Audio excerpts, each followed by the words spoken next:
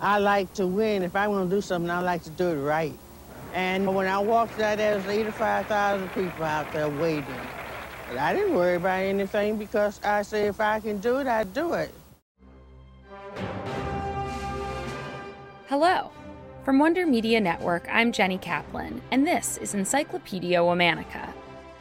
Today's Olympian reached the pinnacle of her sport, despite systemic and familial barriers to doing so.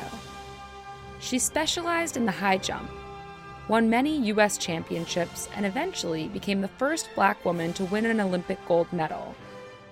She paved the way for champions such as Wilma Rudolph, Jackie Joyner-Kersee, and Allison Felix. But her trailblazing has often been forgotten because she competed before television.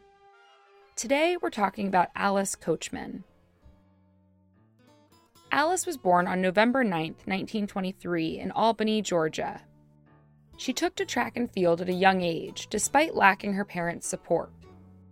Deep in the segregated South, barred from organized sports events and training grounds, Alice improvised. She ran barefoot on dirt roads and used old equipment to work on her high jump. In 1938, Alice enrolled at Madison High School. There, the boys' track coach, Harry E. Lash, noticed Alice's talent and nurtured it. During her time there, she broke both the high school and college high jump records in the Amateur Athlete Union National Track and Field Championship, barefoot. Within a year, she caught the attention of Tuskegee Institute, now known as Tuskegee University. Tuskegee offered her a scholarship when she was just 16 years old. Over the next 9 years, Alice continued to dominate the AAU championships. By 1948, she could say she won 10 national championships in a row, breaking records along the way. Still, it was a time of mixed fortune. At the peak of her athletic performance, World War II broke out. The Olympics were canceled in 1940 and 1944.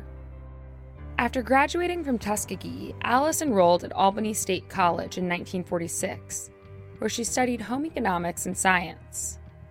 She would later become a teacher and track and field coach. But before that, she would make history. It was the summer of 1948, and the Olympics were held in London after a 12-year hiatus. A heavy rain broke over England that early August, lasting for days. On the drizzly morning of August 7th, 83,000 spectators gathered to watch the closing track and field event. Up to that point, no American woman had taken the gold medal in any of the competitions. Alice made a name for herself by jumping a stunning 5 feet 6 1/8 inches in the high jump. She surpassed the Olympic record, beat Dorothy Tyler of Britain, and jumped into the history books as the first Black woman to win an Olympic gold medal. King George VI presented Alice with her gold medal, and upon her return home, she was greeted with a parade in honor of her historic achievement. She met Harry Truman and Eleanor Roosevelt. But still, the racial attitudes of the time diminished her accomplishment. The mayor of Alice's hometown refused to shake Alice's hand at her own honors ceremony. Many years later, in an interview with the Visionary Project, Alice was asked if she was put down by others when she won. She said, "There was nothing they could say to me that could bring me down or make me feel cheap, because I was champ." Alice's athletic career ended at the age of 24. She went on to raise a family and became an elementary and high school teacher. She also created the Alice Coachman Track and Field Foundation to aid young athletes and former competitors in financial need. Alice was honored as one of the 100 greatest Olympians in history at the Summer Olympic Games in Atlanta in 1996. She's been inducted into 9 different halls of fame, including the National Track and Field Hall of Fame and the U.S. Olympic Hall of Fame. Alice died on July 14, 2014, at the age of 90 in Georgia. All month, we're talking about Olympians. For more on why we're doing what we're doing, check out our newsletter, Womanica Weekly. Follow us on Facebook and Instagram at Encyclopedia Womanica.